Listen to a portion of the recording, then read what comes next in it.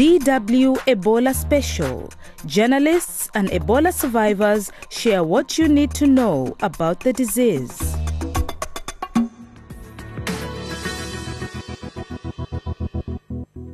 Okay, thanks. We are done for today.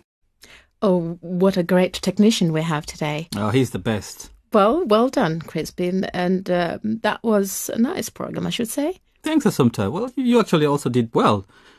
But what's the matter? I mean, you look a bit concerned. Well, I should tell you that I have a terrible headache today.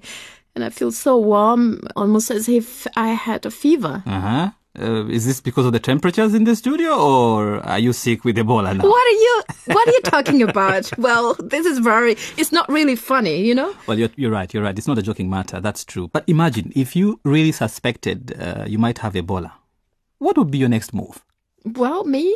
I don't know. I think this would be really scary. Indeed. But first rule, as in all the scary situations, don't panic. Well, you're talking like my mother. Don't panic. Listen, this is a clip from my report.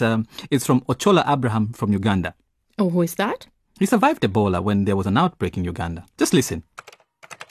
The best thing to do is just call the medical personnel. Then the ambulance come and took it straight away to the hospital. You are not supposed to touch, to come in contact with that person now.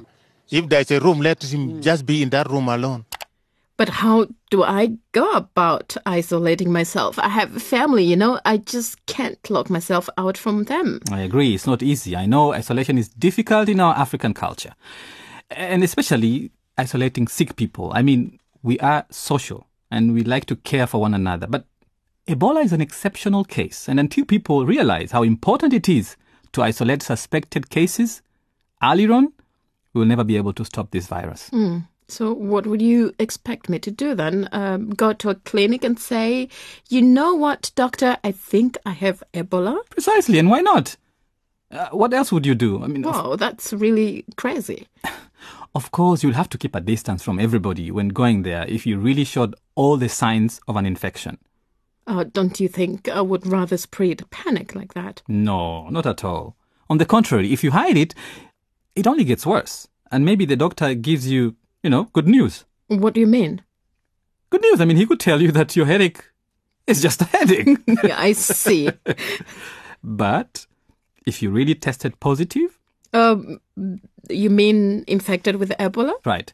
Then you'd have a much better chance for survival if you receive medical care the earliest possible by professional health workers. Got it. Okay, let's go outside. I need some fresh air against my headache. Yeah, I agree. In your case, that will really help. You know what I have been thinking, Crispin, as we had this discussion? What? Apart from presenting, you would make a good spokesperson for an international health organization. Oh, come on, Assunta. Get serious. Let's go.